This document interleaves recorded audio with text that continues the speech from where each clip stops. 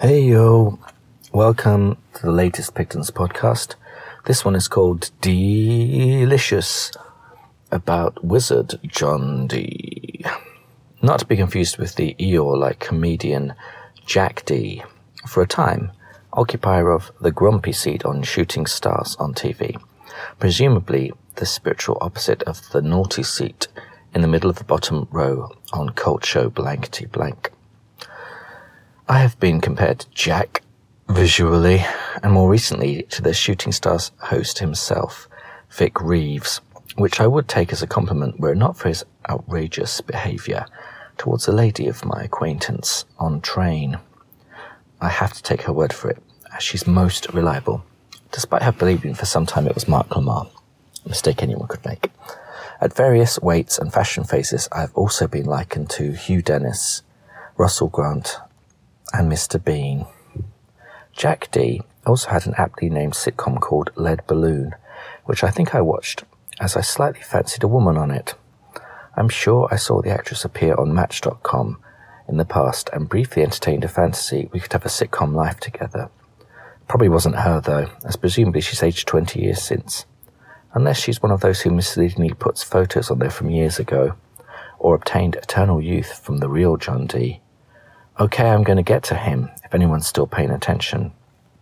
In my magnificent recent book, Astral Projects 4, Foreplay, the idea of a universe which is a simulation pops up.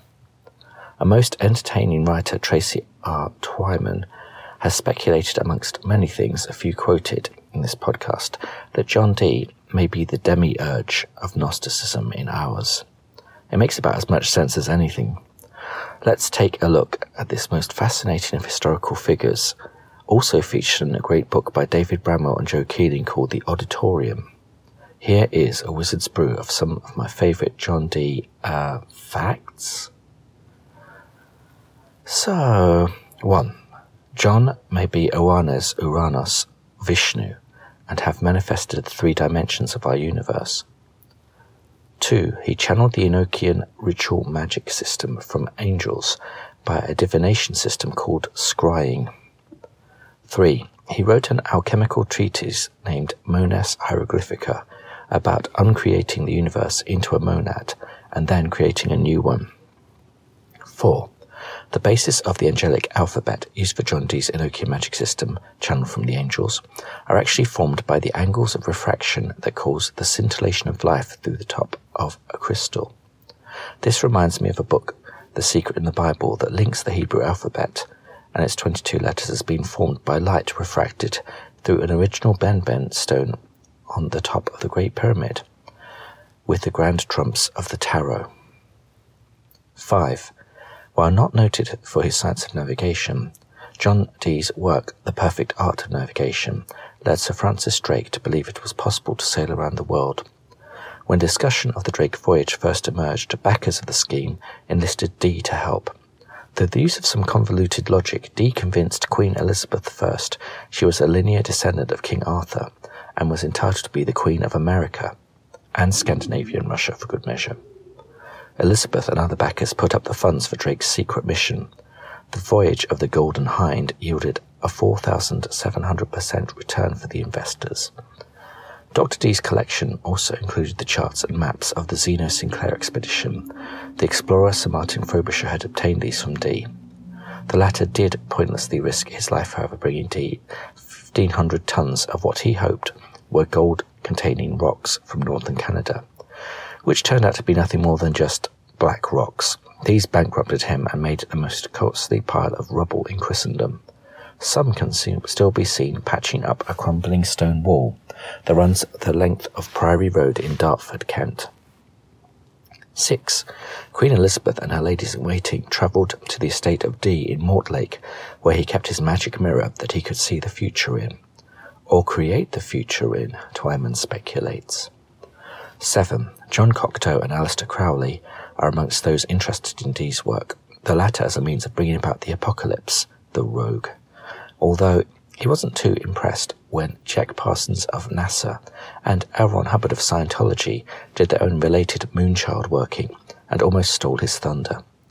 In case you were wondering, the Moonchild may have been a ginger actress called Marjorie Cameron. 8. John was a bit of a polymath, a mathematician, astronomer, astrologer, occult philosopher and advisor to Queen Elizabeth I. He devoted much of his life to the studies of alchemy, divination and Hermetic philosophy. 9. In his lifetime, Dee amassed one of the largest libraries in England. His high status as a scholar also allowed him to play a role in Elizabethan politics. 10. Dee attended the Chelmsford Chantry School, now King Edward VI Grammar School. Hey, that's my city. He went to Cambridge University at only 15 and studied 18 hours a day. Eventually, he was one of the founders of Trinity College there. He was accused of sorcery during that time for building a mechanical flying dung beetle. 11. He was arrested and charged with calculating for having cast horoscopes of Queen Mary and Princess Elizabeth. The charges were expanded to treason against Mary. Dee appeared in the Star Chamber and exonerated himself. 12. When Elizabeth took the throne in 1558, Dee became her trusted advisor on astrological and scientific matters, choosing Elizabeth's coronation date himself. Dee also persuaded her that she wasn't under a curse when a wax effigy of her had been found in a courtyard stuck with pins. 13. From the 1550s through the 1570s he served as an advisor to England's voyages of discovery, providing technical assistance in navigation and ideological backing in the creation of a British Empire, a term he was the first to use. He once cast a spell on the Spanish Armada, and we all know what happened to them. 14. He sought to contact spirits through the use of a scryer or crystal gazer, which would act as an intermediary between Dee and the angels. Dee's first attempts with several scryers were not satisfactory, but in 1582 he met Edward Kelly, then going under the name Edward Talbot, to disguise both with the fake name and a hat his conviction, for which punishment he'd had his ears cut off, for coining or forgery. He impressed Dee greatly with his abilities. Dee took Kelly into his service and began to devote all his energies to his supernatural pursuits. 15. Kelly informed Dee that the angel Uriel had ordered the men to share all their possessions, including their wives.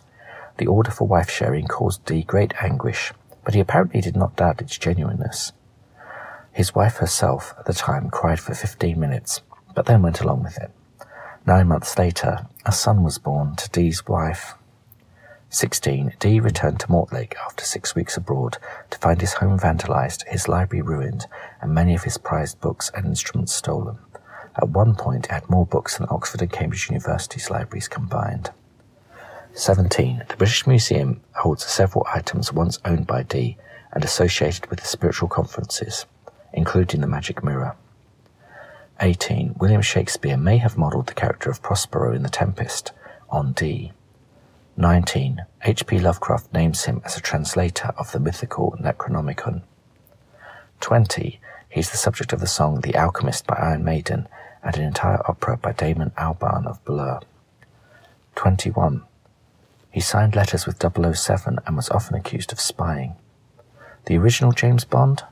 Or the Demiurge? Or simply a boffin who sometimes took his ideas a bit far?